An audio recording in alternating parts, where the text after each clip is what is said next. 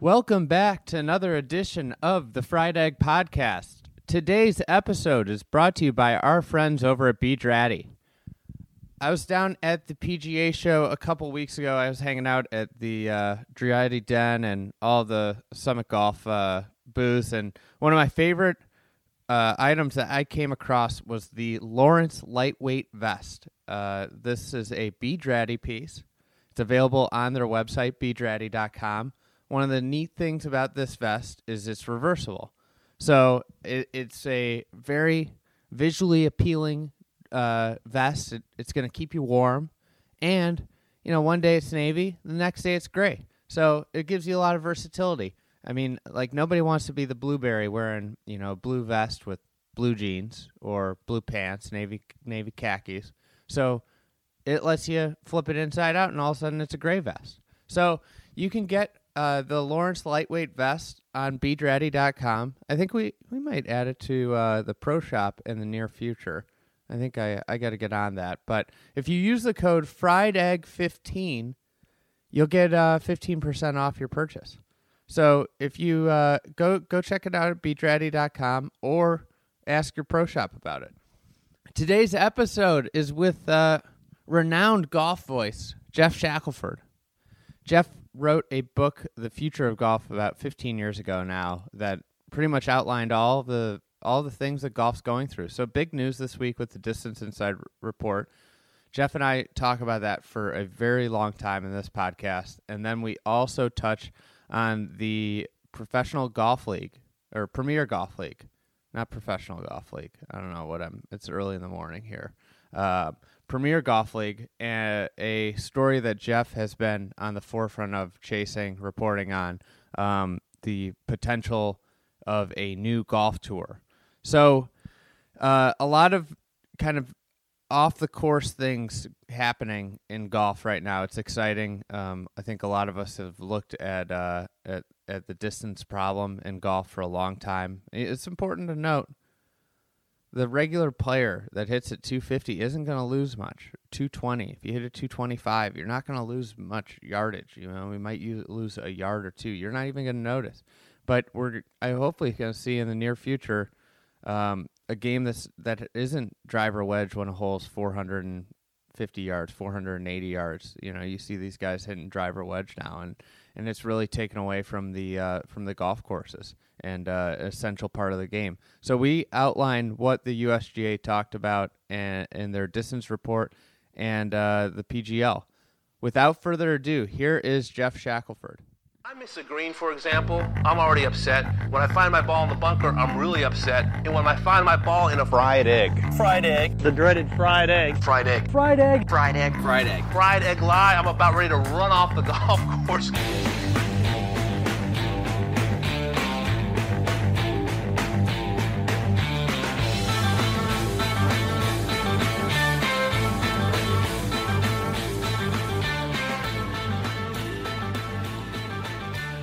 Just talking to that. Oh, testing 1, 2, 3, 4, 5, 6, 7, 8. The wound. You like apples? Rubber. What? Do you like apples?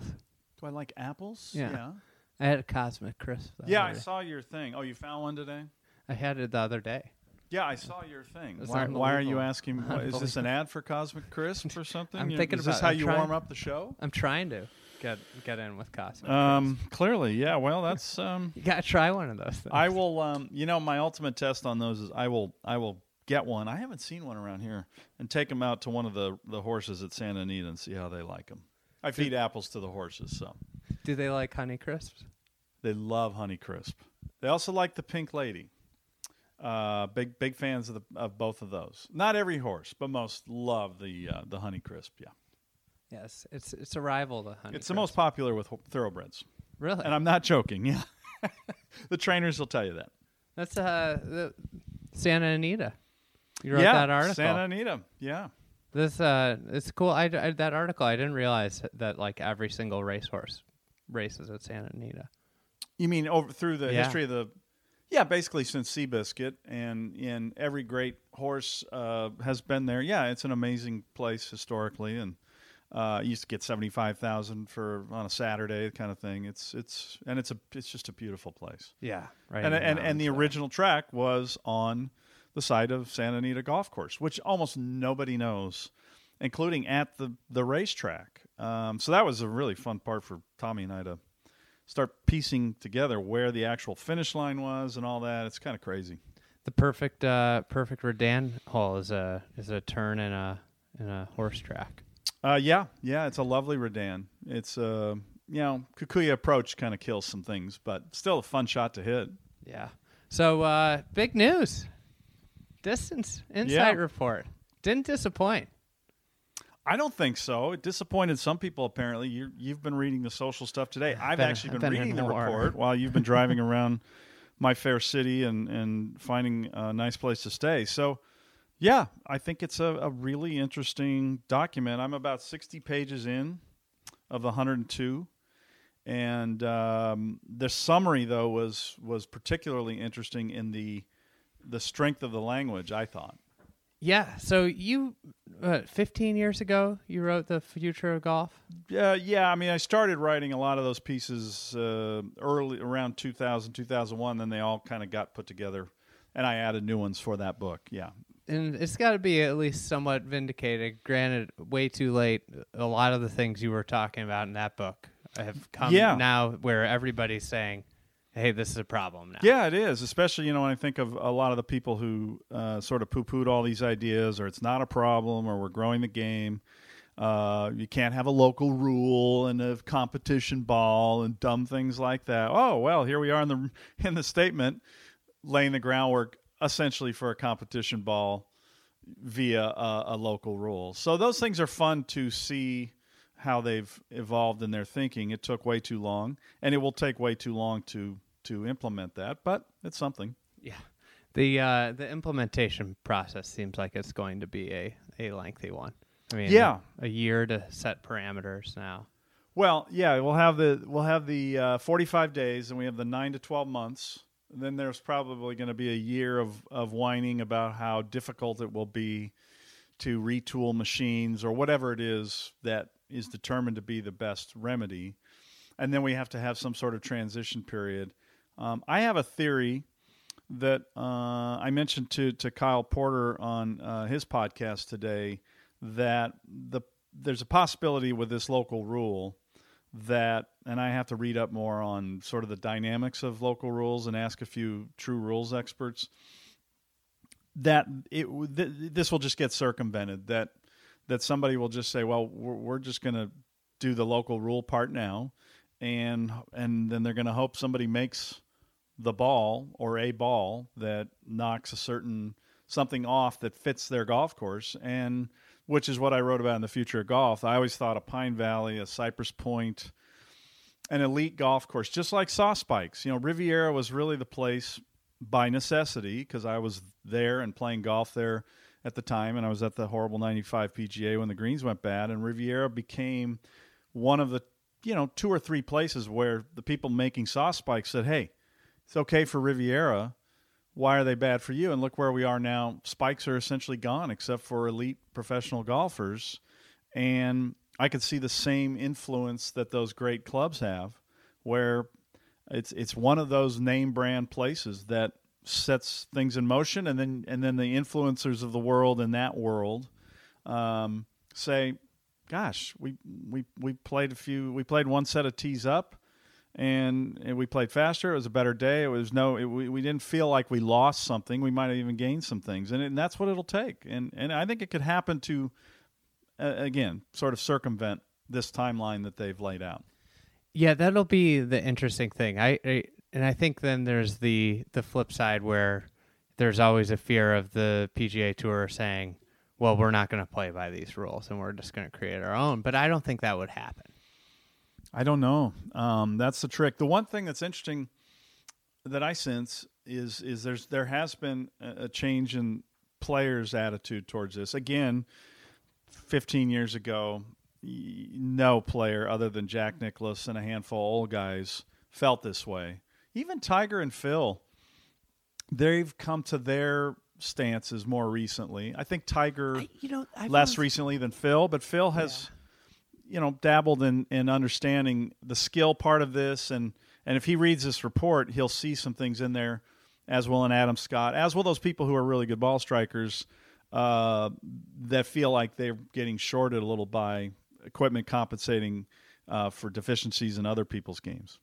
Yeah, I found an article months ago with Tiger in 2000 talking about where it was going, and Frank Thomas, the then head of technology for the USGA, was like, "Oh, it can't go any further than they are going now." Yeah, which was like to me the kind of smoking gun. And I think it's important to clarify. I think where most people's issues with rolling back a ball or going something with a decreased yardage is they say, well, I'm going to be affected. So yes.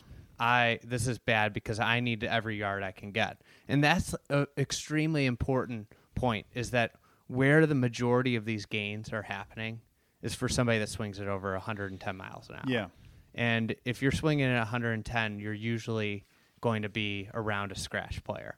So, in terms of loss, that was one of the things that I found most interesting in the distance report from last year when I read through it, was that, LPGA since the invention of the Pro V1 gained 3 or 4 yards, and then the Webb had gained about 20. And that's where all the gains are happening, and LPGA is much more indicative of the general public golf swing speed. There's a line on page 31 of the report, and I'm halfway through it. An increase in coefficient of restitution will yield a greater increase in distance for golfers with a higher clubhead speed than for those with a lower clubhead speed. And they just come right out and say it and make the case in a few of their graphs and different things about that. And it's a hard one for them to make, as you can imagine, because like you've noticed, people take it personally. They selfishly think that they've gained the same thing that Dustin Johnson and Brooks Koepka have gained with modern equipment. And so they have to make that case, but then they also can't be calling the manufacturers liars. They have to be careful on that front too. So it's a tricky case for them to make. They probably need people like us to make it more than others. And then they also, and it's not, people are struggling with it today, I've noticed, they're mentioning this tee thing, that the people don't play the right tees enough. They play tees too long, which is sort of a subtle way of saying you really haven't gotten the gains you think you've gotten. I don't know if that's that important of a case to make in this. Do you? I don't think so, because people are always good. If you took 20%, they're always going to play the wrong. They are always, and women are worse than men often. Yes. Yeah, they're incredible, and they fight architects sometimes when you want to shorten their course. I mean, it's male, female. It's just how golfers are. It's like the senior men, seniors too, like really struggle with moving. I remember playing golf with my grandpa the first day he basically moved up to the forward tee box. Yeah, he was like 78 at the time. He was always a good player, but like then he was hitting 3 greens around playing the regular tees. He moves up to the forward tees. He hits 14 greens first round out. Shoots like 75, and he was like, that was the most fun I've had on the golf course in 10 years, and I'm never going back and playing. No. Back again. I'm playing up here forever. Yeah. And I know where I want to play from, and it's like 7,000 yards, but like that's a different. But like if I played with a persimmon driver, I want to play like 6,500. Right. I don't want to, getting beat up is, and that's the thing I think with everything is like, I don't know if people are going to get worse at golf if you reverse everything to the smaller head and wound ball, spinny ball. I don't think people would be worse. I think they'd almost be better in a way, because their foul balls wouldn't be as dramatically out of the ballpark. I get no sense from what I've read so far that they're going to go after the size of the driver head. In fact, they make the case that it really has not had maybe the influence that some of us think it has, but they do get into COR and the club head and the face more than anything on that. And there's some really, this is the report is very well put together But so far, obviously, where I'm at, it's pretty clear that the face of the driver and the aerodynamics of the ball and the dimple pattern of the ball are the things that really stand out in their writings as things that they see as giving those elite players huge jumps in distance versus the rest of us. So it's really easy to read this and imagine just changing the dimple pattern of the ball alone, you almost sense would be enough, but not quite. So it's an interesting case they make, early on. You see it building towards the golf ball. Yeah. I think the driver head, in my just personal opinion, the size of it allows you to just lash at it. Well, and I agree. That's the but aspect of that. They get into a little bit here again because this is so well done, but they're not seeing the numbers that back up that it increases, that there's an increase in club head speed thanks to that size. Again, I'm not done with it, but that to me was interesting because I really expected a little bit more focus on that, but they have so much great research on other things that it starts to become apparent that was not that important and very hard to measure, by the way, too. How do you measure that? The other thing that's a real interesting killer in here is they're not seeing there aren't great numbers to back up that launch monitors have really made a huge difference on distance. Interesting. Yeah, so that's an interesting thing. They're very recent too. Historically, compared to other things. To me, it's changed the technique of the golf swing's changed so much. No question. I mean, it's changed a lot of things, but in terms of what they're looking at, distance, the actual pure numbers, there's not a huge correlation between that and a big jump. So when they're talking about dimple patterns, is that to changing the dimple patterns to make it less aerodynamic? Yeah. And that would probably create more spin also. Correct. Those are the two things. There it is. Aerodynamics and lower spin rate right there. I wrote down. I mean, they have very good data on that. So that's where it's kind of centering around is bringing back spin and less distance. Yeah. Which is, I mean, a tremendous change. And then that will then probably bleed down to that idea of that player being able to swing more freely, suddenly thinking about it a little bit more, maybe. Yeah, if the ball spins more, you're not going to be able to swing as hard at it without. Or your miss is going to be more violent, which is what we've lost. And not that I want to bring back the violent miss for most of us, but you see it in today's players. They just don't play in fear of some of the misses that people used to play in fear of. I think the violent miss for the regular golfers changed. Where now the violent miss is just straight blocks. Yes, it's a block instead of a duck hook. Instead of duck hook which is a big wonderful slice. thing. Yeah, I mean the block goes so far. The duck hook is really it's such a vile thing. It's just so vile. It's worse than a shank in a lot of ways if you ever lived through that time. And it would just come out of nowhere sometimes. It was so awful. I was texting with some buddies last night about this, and I said to him, I said, I want my kids, when they're standing on a tee at a high school match, to just, that first tee, to just be terrified of the 100-yard duck hook. That's so left. mean of you. That's so awful. No, I mean, it was a core part of my childhood. And it did make you a stronger person. There's no question. It humbles you. That's one thing we wonder, and they don't address that in this report. But there has been a change in how elite players are humbled by the game. They're less humbled by it. It just doesn't happen as much. I mean, I can't remember the last time I hit just a cold duck hook. No, off a tee. Jordan Spieth hit one last year at Riviera. Adam Scott did one at the President's Cup. Oh, really? First tee. Oh, yes, that one off the first tee. That was awful. And that was with an iron, though, right? Or was it a... It was awful. Yeah, that was one of the rare duck hooks you'll see, especially amazing for him. But Spieth hit one off 13 last year. And I turned to somebody and said, that's the first time I've seen one of those quackers like that. I mean, low and a hook, a smothered low hook. And it took a few holes. It shook him. He made par, by the way. Well, the thing that happens after the snap hook is that you're guaranteed to hit one away right. Shove it, yeah. But anyway, they don't address any of these dynamics. And how can you? There's no way. But they address a lot. It's really well done. So one of the things from the summary that I found most impactful. And the thing that I was really impressed that they were thinking of is, here's the passage. For a course of, say, 6,000 to 6,500 yards, the issue is not about hosting elite male events, but about potentially losing the ability to attract and keep golfers who may come to perceive the course as too short from the longest tees. Yeah. Even if not widely known or used for premier tournaments, such courses can be highly valued by local golfers and communities and are at risk of increased hitting distances. And I think this is spot on.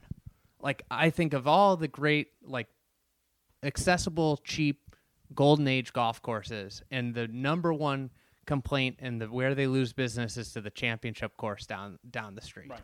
And this, to me, is the biggest thing, because all of a sudden, smaller courses become the real golf course, instead of nobody's going to go play the 7,200 yard course if they're, losing. And all of a sudden 6,500 yards is a great test again. And from the sustainability standpoint, that's kind of the big thing is where the game it's just affordable, less inputs. With the environmental stuff going on, it all of a sudden makes golf a little bit more with the times.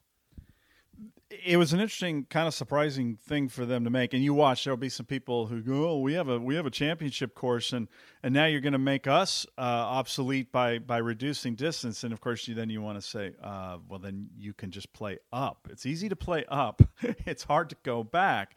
And I thought that was really interesting, because we all know of those places that have struggled to get funding or get traction, that need it, because people look at that scorecard yardage and go, "Well, it's outdated, it's too short," and that's just so bad for the game. So I thought them taking on a little bit of that business perspective of the course owner who has this place that's outdated, which you could say the same, for the place that's 5,900, that's really off people's radar now. I thought that was fantastic. One of the interesting things, so on that point, and I need to read this a little bit more, because this is just a shocking thing to me, that based on their computations, 100 yards of additional course length corresponds to 8 additional acres of total footprint and 0.7 additional acres of fairway. Each of these has cost implications. 8 acres, just 100 yards more on a golf course to them is 8 acres. I find that I'm struggling with that number, but these are well thought out, and it's part of a bigger case. But that's an amazing number, and you probably could piece or pick a course apart, shorten it, look at the footprint, and say, okay, go design a course thinking 6,300 yards instead of 7,300 on this property, and you probably would find that you don't need, that you don't need another 20, 30 acres at least. And that's probably fudging it, where you're really making the fairways wide and using the land as much as you want. And that's something that's been so hard to convey to people. And it's, for instance, back to Tiger. Where did Tiger come around on this? I have no doubt. Obviously, one, it was seeing certain people and the way the game was played being elevated by equipment. But I have no doubt it really came from sitting and working with his architects and looking at a piece of property and finding out the things you couldn't do, where you say, oh, that's going to be a great short par 5. And they say, well, Tiger, it's going to be 480. It has to be a par 4. And once you go through that exercise, it really annoys you that what great holes are being lost and what fun is being lost in this effort for a developer and to check off all these boxes to make a course work.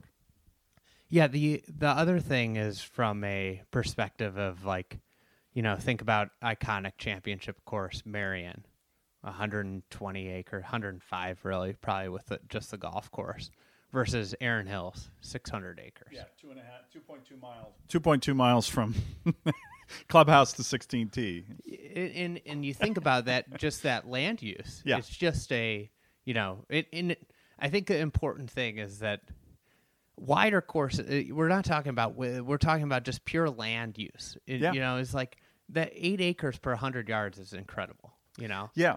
And then all the costs of moving vehicles around that bigger footprint. I mean, they get into some of those things, and clearly had great cooperation from the GCSA and the ASGCA, and they both issued statements backing up this report today. So they have incredible information in here for the people wanting to know the actual costs of expanding the footprint of golf. The Ian Andrew I saw him on Twitter always banging the drum of like, with how far the ball is going, it's impossible to make a course even safe. Oh yes, yeah, and I haven't seen anything yet on safety, but absolutely, it's a huge problem. And that's the other thing is like where you see tree plantings and stuff that a lot of times you're like, why is this tree here? It's like, oh, there's a tee over there. It's to stop, and there are just like little things like that. And I saw somebody else that said that their club spends, $20,000 per new tee box. All right. And you're talking about, okay, like it's only courses with championship aspirations. It's not necessarily. I know a course in Chicago, that is a Western Am, one-time host of the Western Am. They're thinking about building like 3 or 4 new tee boxes. That's almost $100,000 right there. Yeah. And these costs get passed on, and that's obviously a private club. They get passed on the membership, but when you start going around to public golf courses that feel like we need 7,000 yards, so they start adding tee boxes, those costs get passed on directly to the consumer, They do. And then if liability insurance is going up, if you talk to somebody like Dana Garmany, who was the CEO, longtime CEO of Troon, they have issues with insurance and neighbors that they didn't used to have when the course was created. But a housing development golf course, suddenly homes that weren't getting golf balls are getting balls. Corners of dog legs suddenly have changed, and then safety is a huge, huge issue. So I don't see much yet in the report, but I haven't gotten in the last half. But that is something that with driving ranges, it's been a problem. Range is a huge problem. Yeah, and how many places have expanded their range and changed compromise holes just to keep because people do want to hit driver at the range. But think again at the change you have to make in terms of space. By the way, at Torrey Pines last week or whenever that was, now it's almost 2 weeks, but they something I've never seen before there at the driving range on the main tee. They had one of those little nettings about 3.5 feet high in front of the tee, because there's a tee at the other end of the range, and the balls to stop the balls from running up on the tee where the players are hitting balls. Never seen that before at Torrey Pines. First time ever. It's great. I mean, I think about there's a range that I've gone to my whole life, double-sided. And after college, on like if I really was hitting it good downwind, I could get to the other side. I could roll balls up. And now, I'm in worse shape. Right. I play less, Yeah. And I'm like, I can hit it up out of that range all the time. And this is after the said, this ball's not going to go further. We've reached the limit. These are the limits have been reached, but it's still, ball keeps going further. Yeah. And that, and people can say, oh, that's just your personal, but like, I think it's around everybody. You're seeing senior tour guys hit it further than they've ever hit it in their career. Oh yeah. And so it'll be, I mean, what legitimately, you alluded to possibly a clubs taking the lead. I think everything points to Augusta National. Yeah, I mean, David Normoyle has always said, why can't we have a St. Andrews ball? That should be the place you use. And the R&A has really changed their stance under Martin Slumbers, and even from the beginning of Martin's tenure to today, they've changed, because Martin is a really smart man and has an open mind. His predecessor did not, and so it's been fun for me to watch his tone change on this topic. And to me, St. Andrews is the thing that should be used as how we gauge, so that we don't have tees on other golf courses there. But as you say, ultimately, The one that has the influence on this is Augusta National, and what will they do? And this timing that we're looking at, they just don't want to make a Masters ball, even though it'd probably be it would it would sell. Oh my gosh, they'd sell a lot of them. They could become probably the dominant golf ball brand for classic golf courses. Immediately, yeah, they could do it immediately. Whoever does it first has a chance to be the one if they do it right, they package it right, the aerodynamics and everything are done right, so it plays like a good ball. It just doesn't have it doesn't have that driving range limited flight ball. And it doesn't have the lack of durability like the old Pilates. Yeah. And I know they can all do this, and they've already probably all done it. But I don't get, and I've never gotten why there isn't that one company that just says, history shows if you're the first and you do it right, for the most part, you are the one that becomes the leader in the categories. The people at Apple would say otherwise, that they tend to wait, watch what people do, and then they refine it. And I could certainly see somebody like Titleist not wanting to be the first, but already having the patents and figured it out and coming in and being the one. But Augusta has that ability, and I just know they don't want to add any length to 13. I just know it. You can see it. It'll be ugly. It'll look wrong, and it's just obnoxious to have to do it to them. But it's a tricky spot that they're in. Yeah, Ridley's comments last year make a lot we know more where he sense. Stands. Yeah. And I think in terms of and by the way, another person who's, since I wrote The Future of Golf, has his position has evolved. When he was a USGA president, this was not something he wanted to.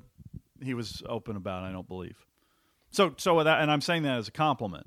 Yeah. I mean, good for him for coming around. But again, somebody who, once he had control of the championship committee and dealt with these things, and now is the chairman there, he knows this issue really well. I mean, something had to give. I mean, we saw they shoot 27 under at Medina last year. Yeah, that got a lot of people's attention. I think that was especially because everybody who was there said the rough was insane. Yeah, it was thick. It was insane, but they just made mincemeat of Medina, one of the hardest places on the planet, and they just ate it up. Hideki and I know shot it's soft, but Hideki shot 263s. They Yeah. had the course record broken 3 straight days. It's just nuts. I think that there's the last year I think was really kind of pivotal because we saw, and something that will be compelling to watch is the impact. So I did a podcast with this guy, Ian Fillmore. He's an economist, PhD from University of Chicago. He studied rackets and tennis, and how it led to this 2 to 4 generations where it basically flips everything on its head. And you can see it because the era of players that had to switch equipment, like early in their career, or for me, example, in high school, my era of, say, 6 years around my age, right, 3 on each side, there are no top 20 players of all time. They're either older, they're Phil's age and right. Tiger, or they're younger. Okay. So that era, we had to So what do you conclude? We basically had to relearn. So if they flip this and the ball starts spinning more, goes shorter, we could see a similar impact where all of a sudden the players that are, say, in high school now are disadvantaged because players younger than them are not having to relearn how to play the game of golf. And that's the kind of compelling thing to watch is how if this gets put into place, say, in the next 5 years, how it impacts who the best players in the world are. Yeah, I'm not buying at all the arguments that have been floated, and I finally couldn't stand reading it any longer. That we can't make this change because we will just send a group of young players adrift, and they will never be able to recover from this horror, which is just. It's just nuts. I mean, nobody's proposing a change that is so drastic, I sense. Now, the driver head size if that changed substantially, obviously that would have a huge impact. We saw that with the European Tour video. Right. And that Lucas Herbert, Mike Clayton video, every time we've seen it where you put that smaller head. Yeah. And so even those who want to see a driver head change, nobody's talked about knocking 150 cc's off the thing. It's probably 75. It's not just a little bit.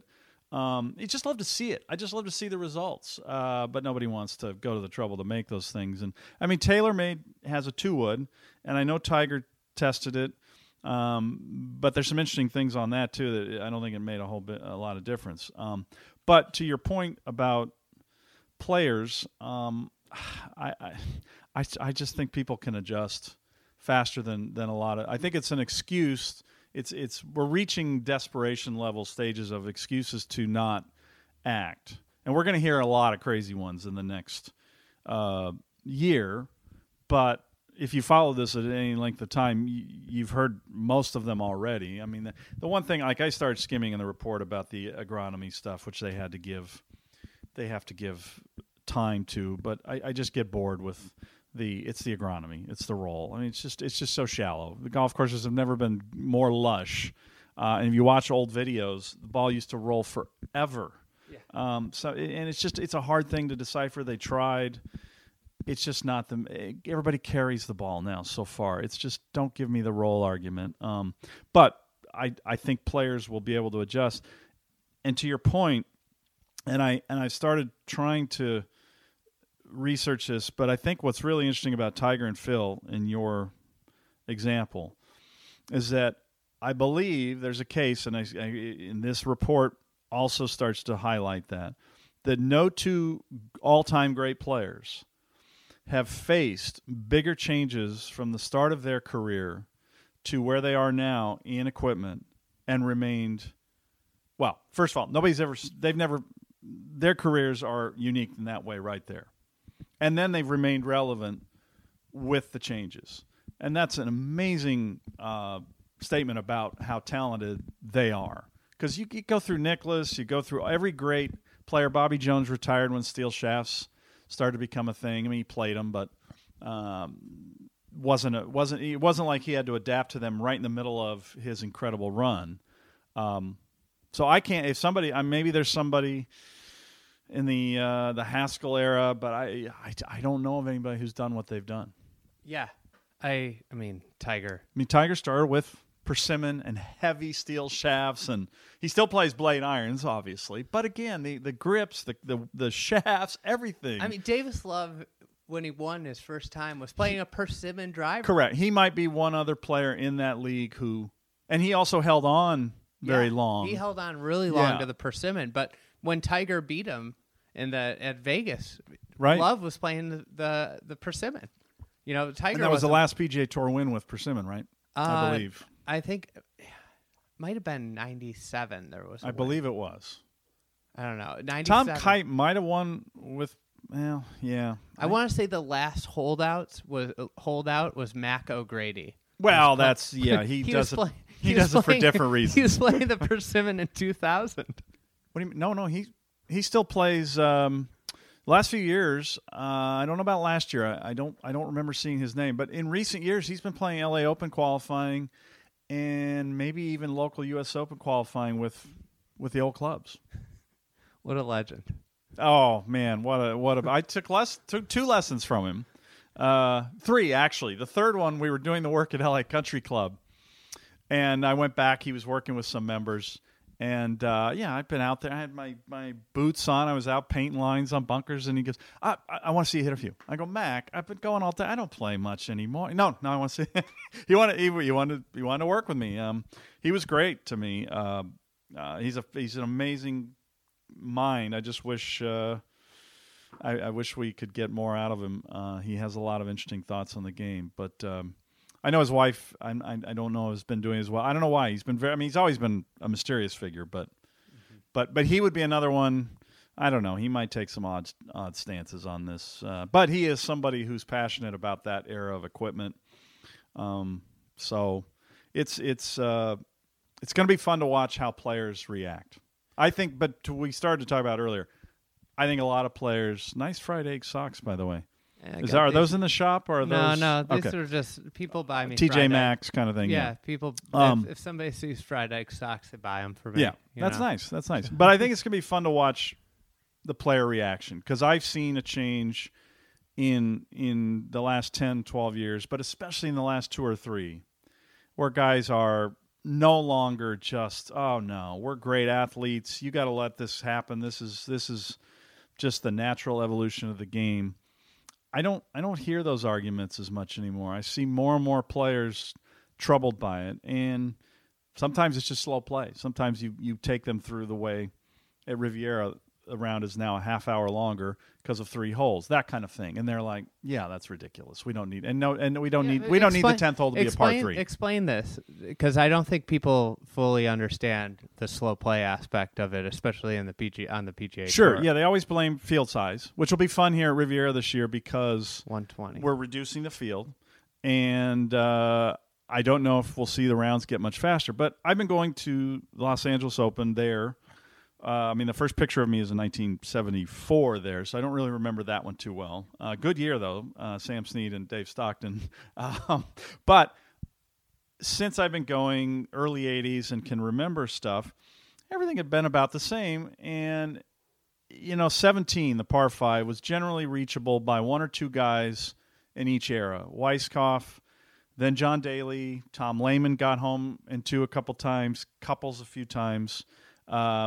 And it was a big deal when somebody got home in 2 there. But every generation, there was a guy who could do it. They've lengthened the hole, and now 17 and probably a third to half the field can get home in 2. The 11th hole, again, a hole that was a stout par 5 at 560. That one now is reachable by just about everybody. People in the field. don't even hit driver because they can hit it in the downwind. Correct. A couple of guys probably think about, that's I got to lay back, which is unbelievable as somebody who's played that. That we used to worry about that from the white tee. They've lengthened the hole a little bit, and they've lowered the tee, all this other stuff. So those 2 holes, which went from being 2 of the most, stout par 5s on the tour. And you think about the number of groups you could have on a par 5. Correct. If it's a 2-shot hole versus a 3-shot hole. And all it takes is one guy in a group, and they play threesomes on the West Coast swing to make everybody wait. So those 2 holes have added, the wait times there are 15 minutes each, sometimes 10. So let's say 10 each. Now the 10th hole has become a par 3. Almost every player in the field can reach it with a driver. Some guys hit 3-wood and can reach it. Some guys are hitting iron. Some guys are hitting something. Hits iron. Yeah, well, he's a freak. But that's where. But Tiger was a freak 20 years ago. Right. And that's the reality: is Tiger was a freak, and now there's 40 Tigers. Right. If you watch college golf, they're longer than the pros. Correct. Yeah. There are more Cameron Champs coming. Yeah. So that's a par 3. So the entire field waits. You'll get sometimes 2 groups on that hole. So you can get up. That adds 20 minutes. That's a solid. The way they play the 10th hole. The way they wait, everything about it, solid 20 minutes that's added to the round there. So there's 30 to 40 minutes have been added to the round on those 3 holes, all because more players can hit shots that force waiting. So in turn, that event, they could never get in darkness. Always darkness shortened round after darkness shortened round. And now we see, instead of being one of the premier open events, it's a small invitational field. Right. So since 1926, it's been an open. In the late 20s, they played 156 players, and a lot of those people were not very good. Hickories and beginning of steel shafts at Riviera, which was really hard when it opened. Bobby Jones lamented that it was too hard. There's a famous story that, who knows if it's true, it's Walter Hagen, but he had a kid light newspapers on fire to be able to finish. So they were having trouble finishing then, but that was in January when the days are half hour, 45 minutes shorter, 156 players on a brutal golf course then, and they were able to finish. Now we're down to 120 trying to get around. So we've lost a couple qualifying spots. I think they could have found a way to retain them, but that's a whole other political issue. But the point is, the view has been the field size is why you needed to do this to make the tournament work. And they may be right, but those holes where we've added those weights are still going to be there this year. Oh yeah, I mean you're right. 10th is a par 3. Everybody hits it. It's unbelievable to look at the shot link patterns from 2006 to today. It's depressing. Yeah. It went from somewhere littered with choice to one-dimensional, hit it here, hit it there. It's going to be kind of freakish this year because, Andy, you're here today on one of the coldest days we've had. We're going to have really cold nights the next few days, and that POA is just going to be shut down. It's going to, and I don't think we're going to have any rain. It's going to be so fast and so firm, the greens. It's been very borderline the last few years in terms of freakishness because they took the collars down and the balls just can run. Anyway, it's going to be very interesting. Now, it's supposed to be pretty cold next week, so they may not hit it as far, but there's going to be some major going back and forth. And it's just that hole's getting kind of freakish. It's getting away from what it was supposed to be. Yeah. Anyway. I mean, the sand buildup, too, from all Well, that. they took some of that down, which is Okay. what's made it more extreme in the last 10 years. Really? More Yeah. extreme? Yeah, I mean, when I played there, the bunkers had come up, and then the bunker edge and the collar came up a little bit, so they stopped balls. It wasn't a bowl effect, but it kept you from kind of going back and forth. And now they've taken those down, mow them tight. They stopped rolling them the last 2 years. It got a little silly with the rolling, and so it's now a crowned effect on the last half of the green, and that's why the players, I think, have kind of gotten to the point where they. I mean, I had a really fun argument with Jordan Spieth last year on the Tuesday practice round. There was nobody out there. I happened to be walking by, and then he saw me watching him hit a wedge in, and he hit it about a foot. He laid up perfectly, hit it a foot, and he goes, "What would you do here?" And I said, "Well, I do what you just did here, lay up every time." He went, "No."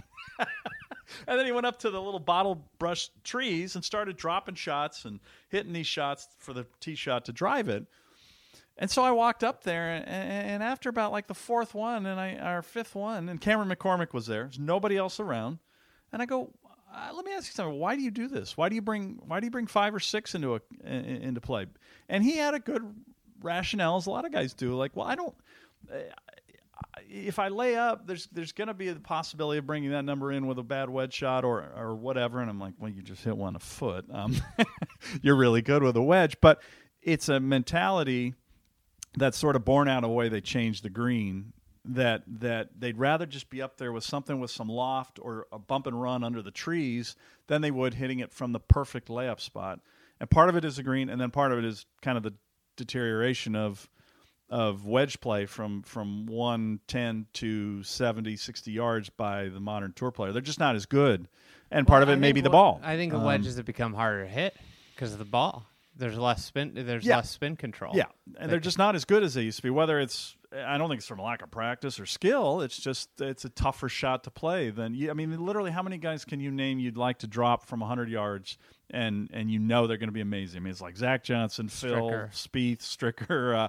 And that's about it. Oh, and Tiger. I was talking. Zach has always told me that whenever he plays with Pilates, he's like, God, it's just so much easier to hit wedges. I wish I could just put these balls down in tournaments to hit wedges with them because of how much control he's got over flight and spin versus the standard. And I think that's one of the things that gets lost is like, okay, so the ball's not going to go as far, but it should introduce, if it's spinning more and going less, it should introduce more interest in the game, like just overall shot making.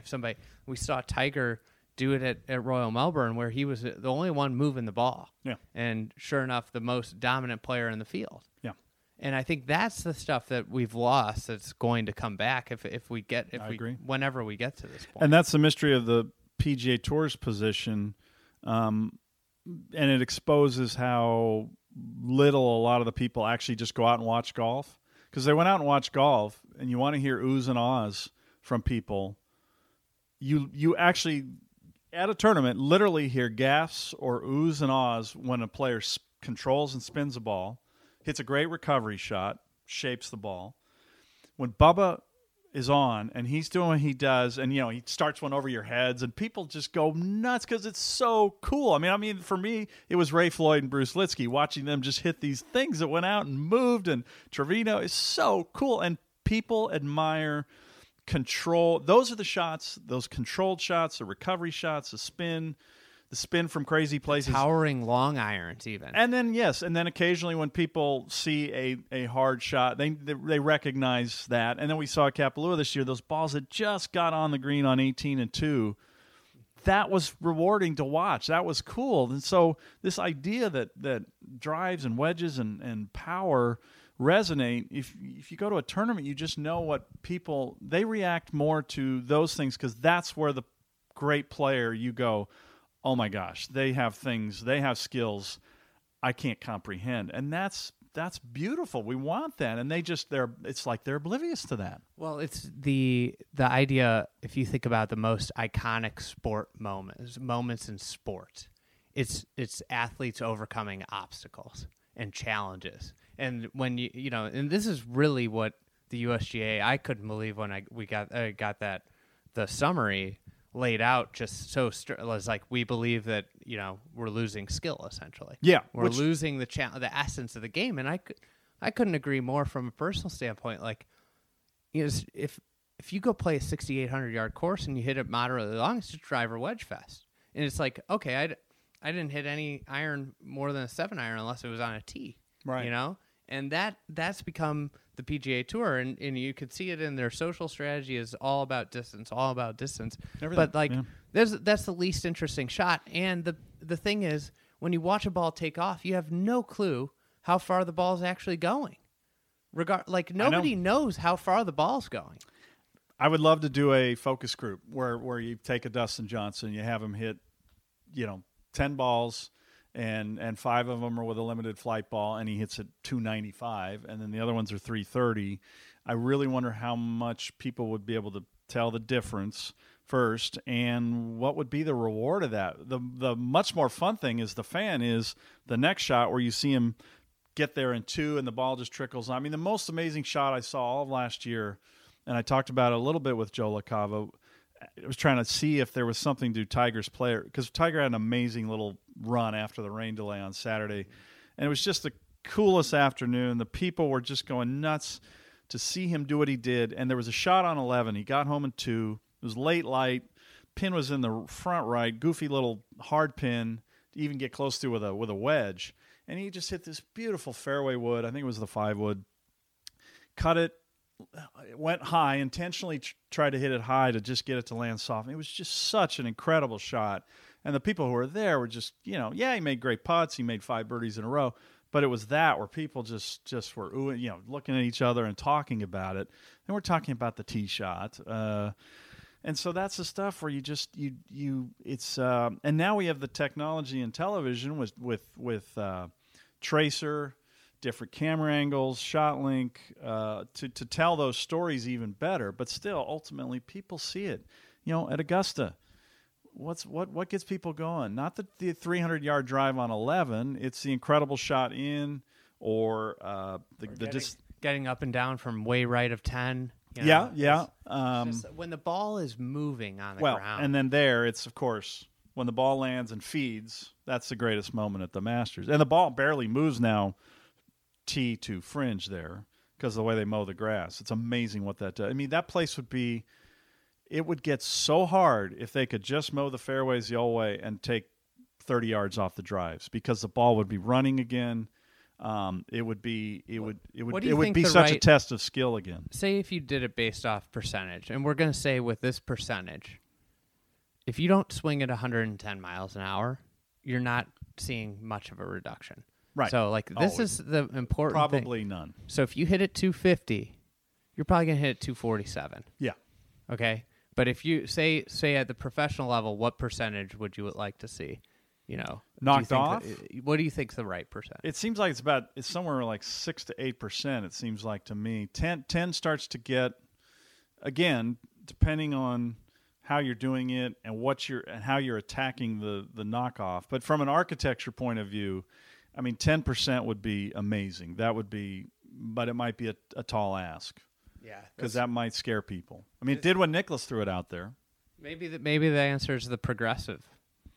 Well, I think if it's done right with the ball, it may be be done that way. If the design of the dimple pattern or whatever it is, I still would love to see a slightly larger ball tested. The Magna, the Callaway X Top Flight Magna. I've had a friend put that on. Oh no, they brought it back. When did they bring it back? Last year. Oh. And I got Hank Haney. I was arguing with him on that. I said, Hank, because he's always thought the ball should be a little bit bigger because same thing. It wouldn't affect the distance of the average guy, but it would. I mean, he wasn't thinking of it that reason. He was thinking of it for short game, for it just be easier for people. Slightly larger ball. So they brought that ball back. It's been very quiet, but a friend of mine has a teaching studio on TrackMan, and I asked him to work that in, and he sent me a lot of numbers that were interesting, and it really had no impact on the average guy, and only at the high-end clubhead speeds was that slightly larger ball an issue. So, but they don't get into the dimensions much. It could still be a sensitive topic between the RNA and the USGA with the old British ball. I don't know. So venues, essentially wooden bats from baseball were, wooden bats save iconic stadiums like Wrigley Field. Yeah.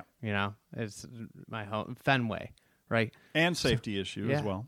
So huge safety especially for those pitchers. I couldn't imagine being a pitcher if it was aluminum. With golf, what are some venues off the top of your head that become all of a sudden opportunities for major champions? Say it's 6 to 8%. Gosh, I don't know. I have to think. I'd have to look at a list because, I just look at more places like Wilshire here in LA where it can host the women. Used to host the LA Open. Obviously, could probably not do it now because of the needs of a tournament. But it certainly couldn't host the men. Host a USAM though. No, and that's probably the more interesting one to start thinking of the places because like Bel Air was interested in the U.S. Amateur. They'd average like 3.2 on the first hole. It's a par 5. Colin Sheehan. So Bel Air's probably outdated, which is frightening. It hosted a U.S. Amateur in 1976. It can't host it now, probably. I think they had the stroke play portion there, but Colin Sheehan reached out to the NCAAs about having Yale NCAA championships at Yale, and they said that they needed, I think, 400. Yeah, well, they're an obtuse organization. They do a horrible job with course setup at the NCAAs too. So. But think about that, Yale, which was oh my gosh, which should be just fine. Yeah, but it's not anymore. I think that's what's most interesting when you start thinking about like places that used to host Wannamoisit. Oh yeah, no chance. Yeah. U.S. Open qualifiers that don't anymore. There are a lot of places that just don't. The Sawgrass would be so much more interesting. Yeah, because they put driver back. It's taken driver out of their hands. They tried to get it back a little last year, and I think it worked a little. They took the rough down, but it doesn't really.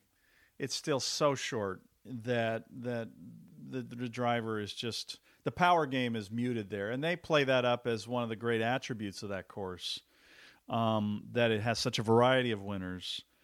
But I would counter that actually it would be more interesting if a long hitter on his game having a great week like Greg Norman did a long time ago, where he just completely dismantled that course and the field with his driver. Because he was so accurate and so long.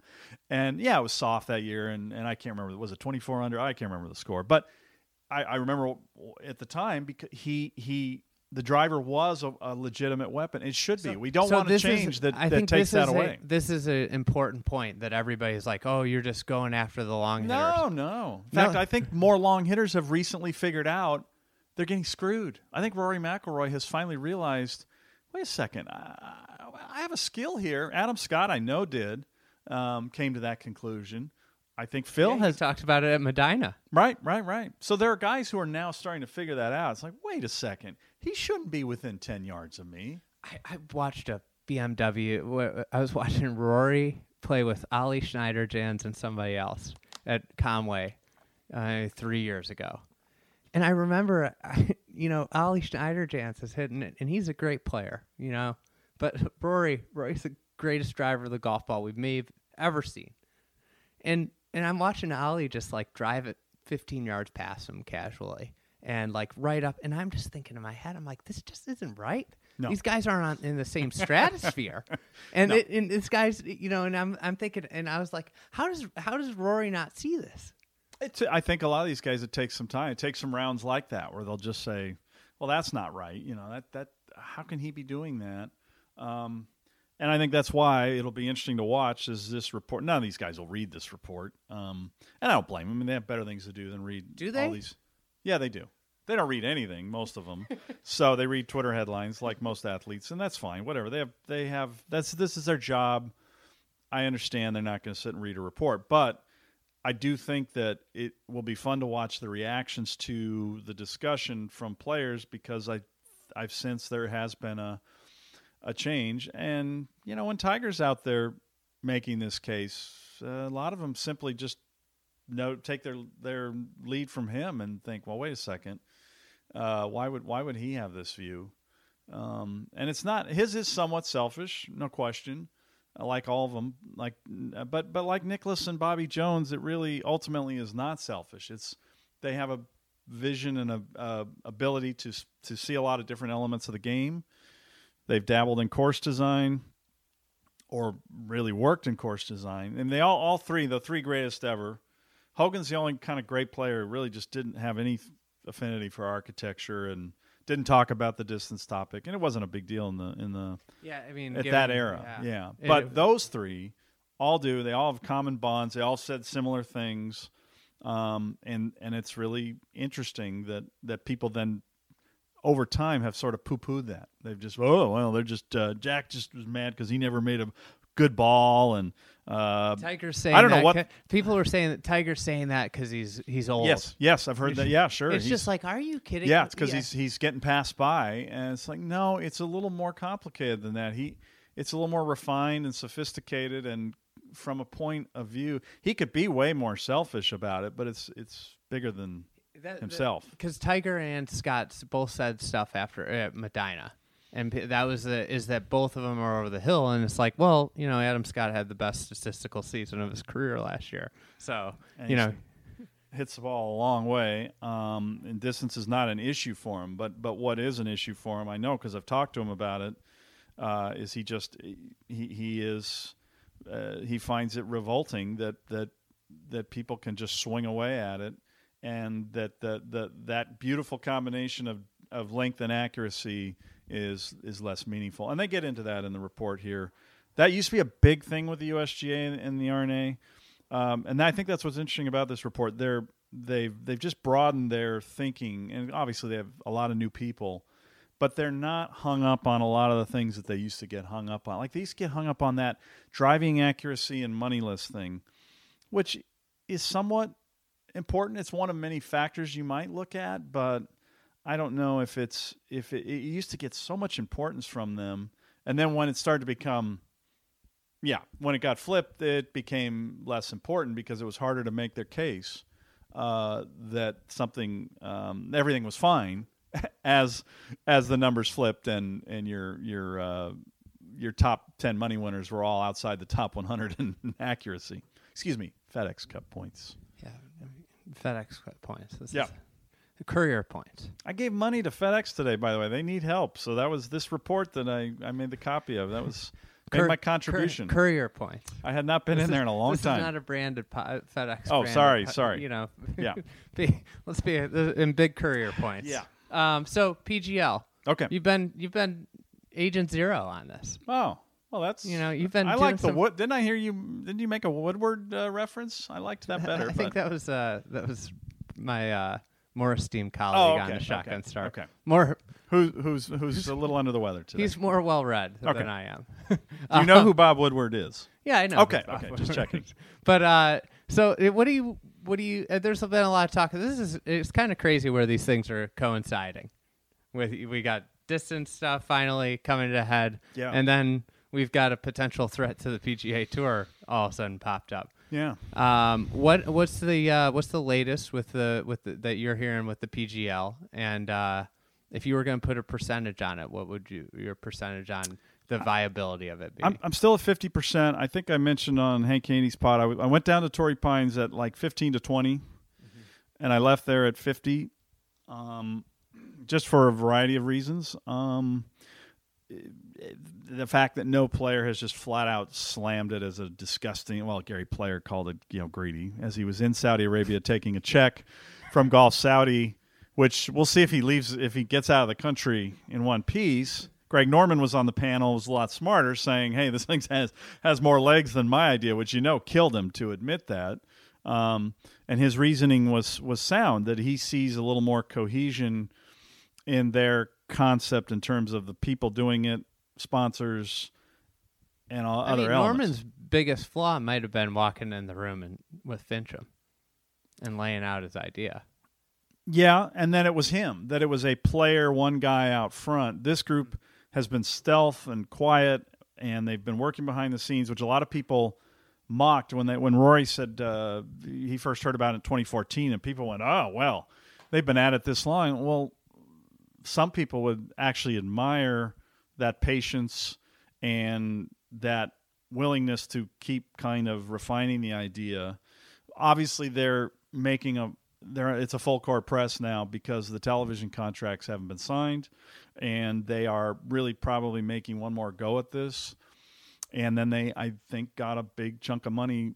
I think they had a lot of great assets and backers, and I've heard some really wild rumors of other backers, but then it sounds like the Saudis have pledged more money on top of the other stuff they have. And then they have this Rain Group who, when you talk to people in the financial world, they were not mentioned in any of the documents that I had. So they're a more recent addition to this as well, which is why I think the name change went from World Golf Series to Tour de Force to the Premier Golf League, because they're a big part of the Premier Lacrosse League and big backers of that.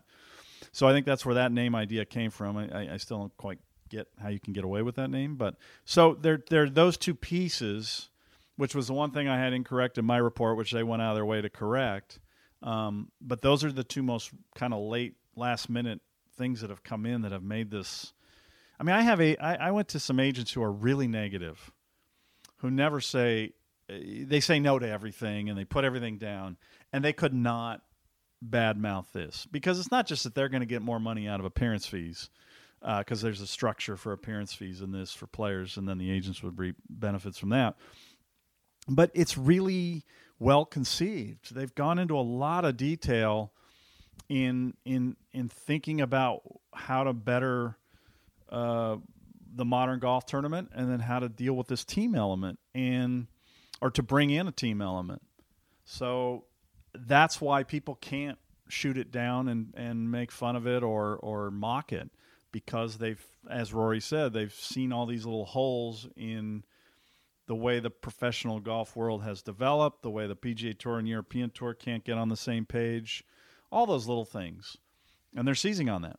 Yeah, that's the thing you look at, is like they're hitting on every single hole that is present, whether it be even to the tee of coverage.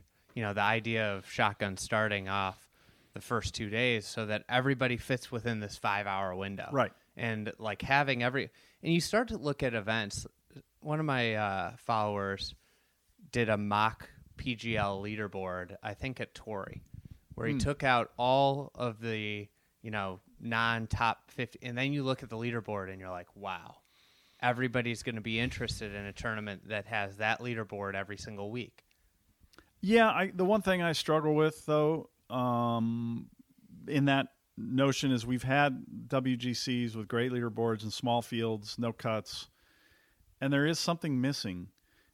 And there's a certain beauty in a more democratic game where we do get to see a less known or a journeyman or whatever you want to call them, and people get so upset, all those different names, but it's just somebody who's not a superstar, take down a star or give them a run for their money. There's a certain beauty in that golf has that few other sports have it the way golf does. So here's my refute to that. Would be that, on the PGA Tour, it's not a meritocracy anymore.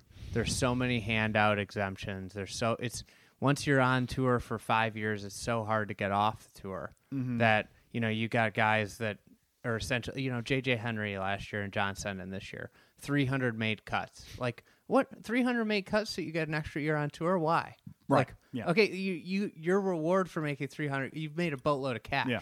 Doesn't mean you get it, and you have, instead, you don't have the best players in the world on the PGA Tour at all times. You have most of them, but like we saw last year with Sung J M. I mean, the kid was on the web, dominating. Right. He comes up immediately, has the same type of success on the PGA Tour. It's like that. Those types of guys should be getting up. Like in tennis, if you're the best player in the world and you're 17, you're getting into Wimbledon. Yeah. Like if you're that, there is no barrier to get up. So I would say, when I think about the PGA Tour and their response, it has to be like, well, we need a shakeup, because there shouldn't be all-time money exemptions. There shouldn't be, and I think they carry the weight, because there's a problem right now with professional golf where the younger players are the best players in many cases, but they aren't the most marketable players. And that's one of the things that golf struggles with, is where the most marketable players, Steve Stricker's more marketable than Sung J M. Yeah, but, okay. Steve Stricker's more marketable than, right now, Victor Hovland. Well, I mean, he's going to be a Ryder Cup captain. There's other. He had longevity. There are reasons for that. It has nothing to do with. I don't think it has to do with age, except for the fact that he's been around. But right? So those are the guys that are going to get the mass consumer to buy him, because my buddies have no clue who most of the young guys are. Somebody, you have to start somewhere. And that's the way it's always been. Eventually, somebody's good enough, they hang around enough, you see them enough, they become familiar to you. But the question I have, I guess, in that sense with your theory is that a product of those guys not getting to build their image enough because there's just so many events? It's all spread out. It's a mess. There's no Q school. I don't know. I mean, look at Victor Hovland, Colin Morikawa. See how I got that on the first try, by the way? You did. Yeah. I'm impressed. I didn't see whoever that. I'm still looking for that young up-and-coming Maruyama guy that he mentioned. Anyway, Matthew Wolff, they're pretty recognizable guys because they, NCAA, Golf Channel and NCAA is bigger now. Victor Hovland won the U.S. Amateur, which doesn't mean what it used to mean, but it still is something. I just wonder if part of the youth not being able to get that recognition is just because it's such a spread out mess of there's so schedule. many of them, and I think there's a lot of them, and they come and go. I mean, the game, the way back to our original topic here today, is the longevity is going to be tough when it all comes down to essentially putting. If it's a drive and bomb and who makes the most putts game, you're going to have a big turnover in terms of both. That it's a one-dimensional way to play the game. There's a lot of money. You can have a good few years, and if it ends, it ends. But I also think there's a whole element of guys are just going to lose interest. Well, they make so much money. It's a less interest. There's very few guys who will keep playing just because it's so fun to play. I got the money in the bank. Now it's just fun to win. I mean, Justin Thomas, yes. Rory, yes. But that's it. There's a lot of guys who, I got my money and I had a good run, and I don't behoove them for having that view, but I blame the equipment a little bit on that, or the way the game's played. Yeah, I would agree. I mean, it is lessened. I mean, how many guys go play for fun besides Zach Blair and Jim Herman, and there's one other, Justin Thomas and Ricky occasionally go somewhere. Brandon Stone. Went with the Hickories, yeah. And mostly because they were the burnt orange grips was really the thing that got his attention when he walked by the Jack White shop in Gullen, which was because I was at that tournament and we got him going, and that was the thing. But it got him going. He took him to St. Andrews. But again, we're talking about how many guys and how many now play a practice round and have a money game. Well, Phil's money games are over. Now it's what's 9 holes. What day's your front 9 practice round, and what day's your back 9 practice round? And it's not, and they're just out there charting and hitting multiple putts. Nobody's playing a money game for fun. So I wonder what that will do to career longevity. I don't know how we went off the rails here, but the PGL. But back to that. I think it has legs. I think the thing that you have to, whether it happens or not now, the stuff that's out there and that I'm going to keep putting out because I have more to put out, will force the tour to make major changes. It's going to force a major change. It may be a merger. And that's the thing is, I don't know where the tour goes. I think it's an easy one, really, to counter it. It may not work, but I think it's an easy one. You have to merge tomorrow with the European Tour. Each tour probably has to shed 10 events. That additional money goes to current tournaments, and you have to merge the WGCs and Rolex. And unfortunately, I'm not a fan of crapping on great events like the one we have at Riviera or a John Deere that gives amazing money to charity. We've just killed the Byron Nelson. That might be dead now. Yeah, I mean, a lot. And Bob, the American Express, the old Bob Hope. I mean, some of these events that built the tour have just been completely crapped on. Western Open doesn't exist. The Western anymore. Open doesn't exist. I mean, that's maybe one of the biggest, arguably the greatest crime. Yeah, in terms of what that former tournament major was. championship. The market that it now doesn't always come to every year. Well, think about the PGA Tour. There's those regular stalwart events have been undermined. That's regular sad. stop in New York, Boston. Oh, it's unbelievable. Washington D.C., and Chicago, and the Houston one's a minor league event. The fourth largest city is a minor league event. You get the three biggest markets for golf. Yeah, New York, Chicago, maybe Boston might count as one of the biggest markets. But they're only there every other year. They don't have regular events. And by the way, they supported that event. Even at the TPC Boston, it's been supported. So LA is the only of the biggest ultimate markets that hasn't had its event undermined. It's actually gotten stronger in part just because of its date and the course. It lost its name though. Oh yes, I mean it's the Genesis Invitational. It's just brutal. But so I would say you merge the Rolex and the WGCs. You have a true world set of events, and I think you can make a formidable case. Because there's a lot of money that you take out of those events, and I'm sorry, it's sad, you got to kill them. But they've added so many opposite field, and they've added things when they didn't need to be adding. You're not a fan of the Bermuda? No, what a joke, what an embarrassment! It's just stupid. The Puerto Rico, all these things, the Barracuda. You don't want to see Neil Lancaster the strength of field on the up? Barracuda. I mean, nothing against Colin Morikawa, nailed it again. But. I mean, that strength of field was unbelievable if you go look at the numbers. And I don't even study those numbers much, but I just happened to be looking at different events to see what the worst was last year. And there is Spike McCroy. Well, that's the thing. Spike McCroy is he sells mutual funds. And he's coming out of retirement. I did not know Guy Boros still played golf. Actually, that's the thing. And he was there. There were people, John. This is what I'm talking about with the how you have some of the best players in the world on the Korn Ferry Tour. Right. How are they not getting in those events? And you got guys coming out of retirement. Yeah. Charlie Belgian. Unbelievable. His Twitter said retired. And totally, he auditioned at the Golf Channel. He's looking for other things to do. He got like 7 stars last year. Unbelievable. He changed it to semi-retired. It's crazy. It's nuts. So they have so much just junk in the way of events, and that's a lot of money that goes to those. So the big problem, and I've discussed it on multiple pods, and everybody knows it, and it's the one that the players that a lot of fans don't understand, and ultimately it comes down to the executives of the PGA Tour are incentivized by the boards, the player board and the policy board, to add playing opportunities and purse growth. I don't know exactly how they're incentivized, but they're incentivized to do so. They get bonuses by doing that, so that's what they've done. This is where the major change has to happen, and I don't know if it's possible, is because right now the PGA Tour is numbers 52 through 150 carry more weight than players 1 through 52. Yeah. And with the PGL, it's all about the top 50 guys. And that's, I think, where the issue lies, is that they have, completely different, and for the PGA Tour, and maybe that's with a merging of the European Tour where that change could happen.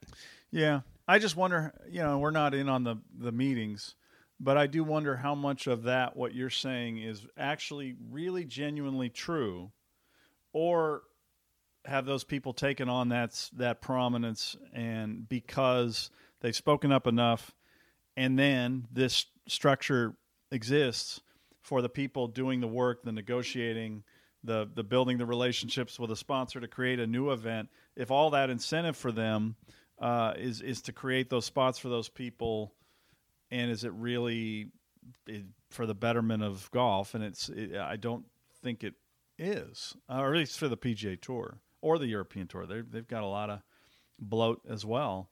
So I think there is a solution for those two tours, whether they're working on it or open to that discussion.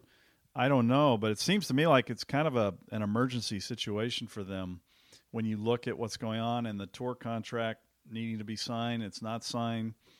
This group clearly making. I don't know how a network exec could sign it. Not now, no. You could get in big trouble if you sign something and then this thing happens. And at the very least, it should be prompting, or just there should be a pause to say, okay, well, is this thing going to make you guys react in some way? Mm-hmm.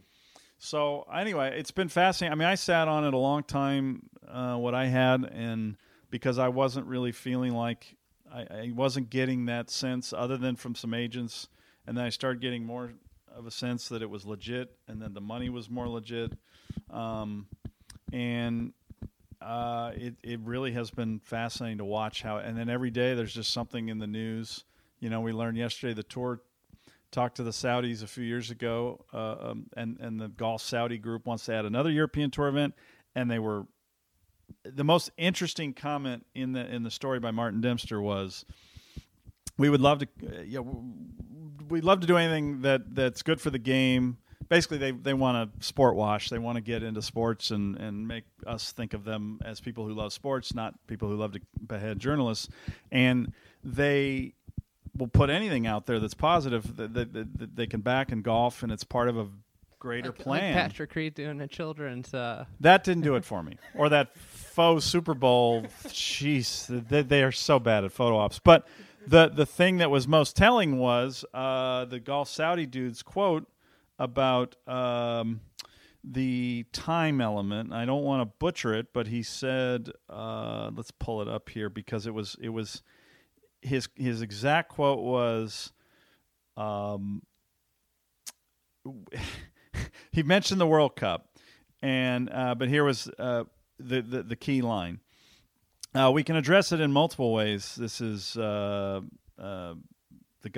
dude's name here. I've already forgotten it, and he's the one who controls the bucks for the Crown Prince, Saror, and he said, "Is it good for the game or not?" This is regarding the Premier Golf League.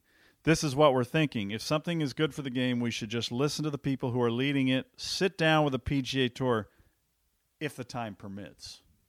So it was like, well, we talked to you guys a few years ago. We talked about a World Cup. Now we're talking to these people, and we're pretty far. That to me said we're pretty far along. And, if we have time, we'll fit in a meeting with the tour, and we'll see if maybe there's something that can work out. That line right there, and that was said at a summit, a public event. Martin Dempster wrote it, but everybody was there. That had to just, I would think that would. I'm surprised Jay Monahan didn't WD from the Pro-Am immediately upon reading that. Like, we need to. This is moving fast. Well, and that's what we've seen in even like the small scale of, we saw the Tiger Phil match, which came up outside. I mean, immediately the tour had to just get control of that. Lessen the pot, cheapened it out, because this is just my personal opinion, it was to take away from the event, to not make it appear like that format of golf could possibly threaten the PGA Tour week in, week out. But the thing that it showed me was, okay, if I'm Phil or Tiger, I can go out and play one round of golf for $10 million. What am I doing? Yeah. Going to Memphis to play for $10 million with 70 other people, right, for an entire week in July. Yeah. What?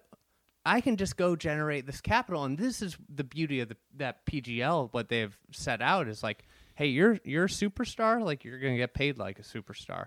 And like the thing that I wonder about that league is the player turnover and how much it becomes a buddies group, you know? And I did a post late last week because I missed it in my initial reading of the documents, because it is the one big flaw to me is how players kind of come and go, and because they do envision that some people will get waived from a team if their game's bad, and so they do think in year 2 they would start a feeder tour. So that part of it is still a little bit dicey, because you're going to need to develop new stars, and you're going to have a place where, let's say they started this league 3 years ago, well, and it's in play now. Where do Spieth and Jason Day go? Yeah, they're suddenly, falling out of that elite group.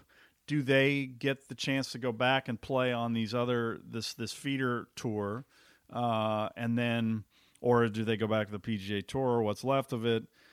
Those kinds of things are a little bit still, to me, questionable. It doesn't take into account that people just lose their golf game. Well, I think one of the or they get hurt. One of the things that it brings in that the tour might be missing for has been like the fatal flaw, and that has allowed this to happen, is that those teams will have an owner.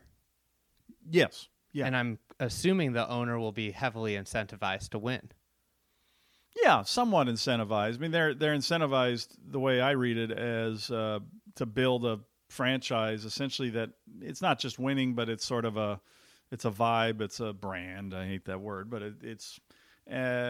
So if your team stinks, it's not going to do you any good to have. It's not great, but if you're in that league, you're in good shape that you've got one. And I think the concept with the franchise is that you start with players, but I see it evolving into... I could see Phil having selling, and then it's some guy. Who knows? Tom Brady plays with him in the Pro-Am and buys 20% of it as a fun thing to do. Yeah, there are a lot of ways it can go, but the idea is to start with players. But there are a lot of billionaires where you could see, Johan Rupert wanting a kind of a South African focus group. Mm-hmm.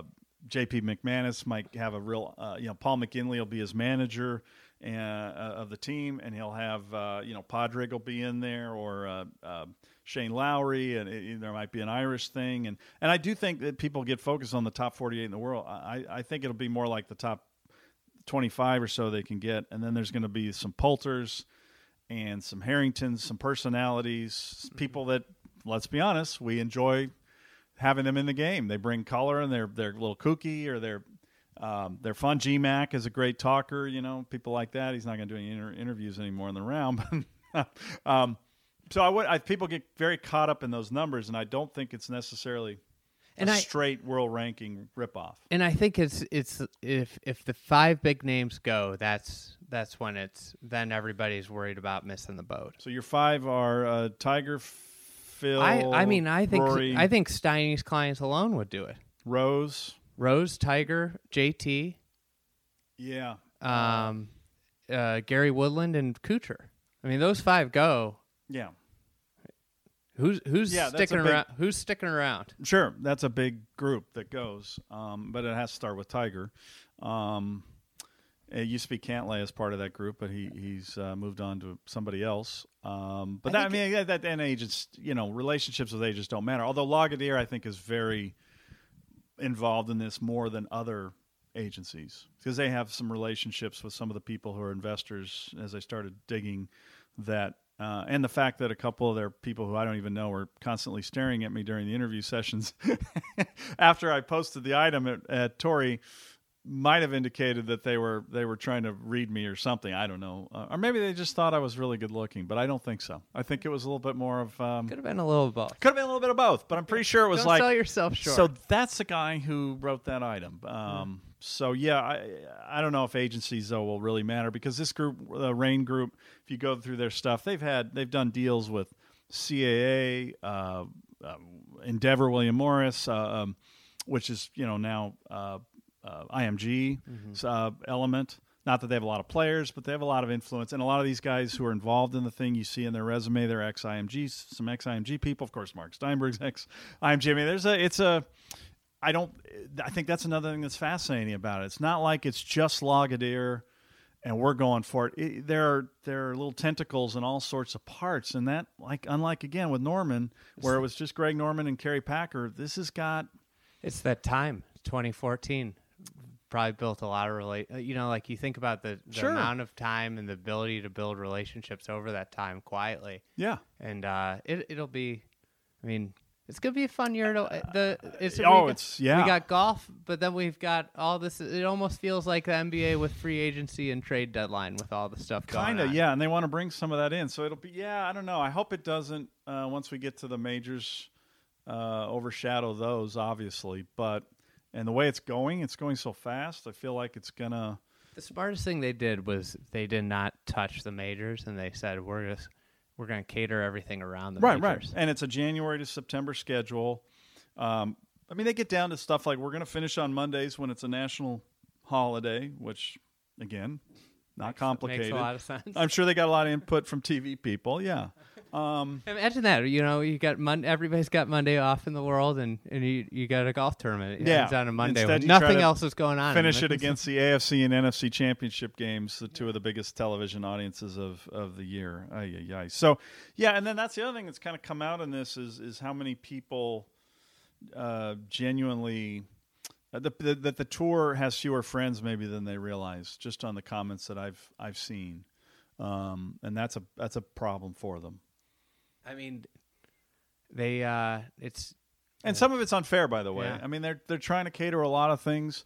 It's not an easy thing to do. I don't envy the commissioner having to deal with some of the things they have to deal with, and I just think sponsors of things that from covering an event in person, the things that media goes through, and it's like, that's make it as hard as possible on right. And so I always thought it was really just us that kind of got that treatment, but then as you start talking to tournament directors, sponsors, my mouth has just dropped a few times listening to people who represent a blue chip sponsor, just a company you would think they'd just be running around in circles to please, and they have bad taste in their mouth from their interactions with the tour, or in wanting to renegotiate something, or having questions about things that aren't happening the way they thought, or whatever it is.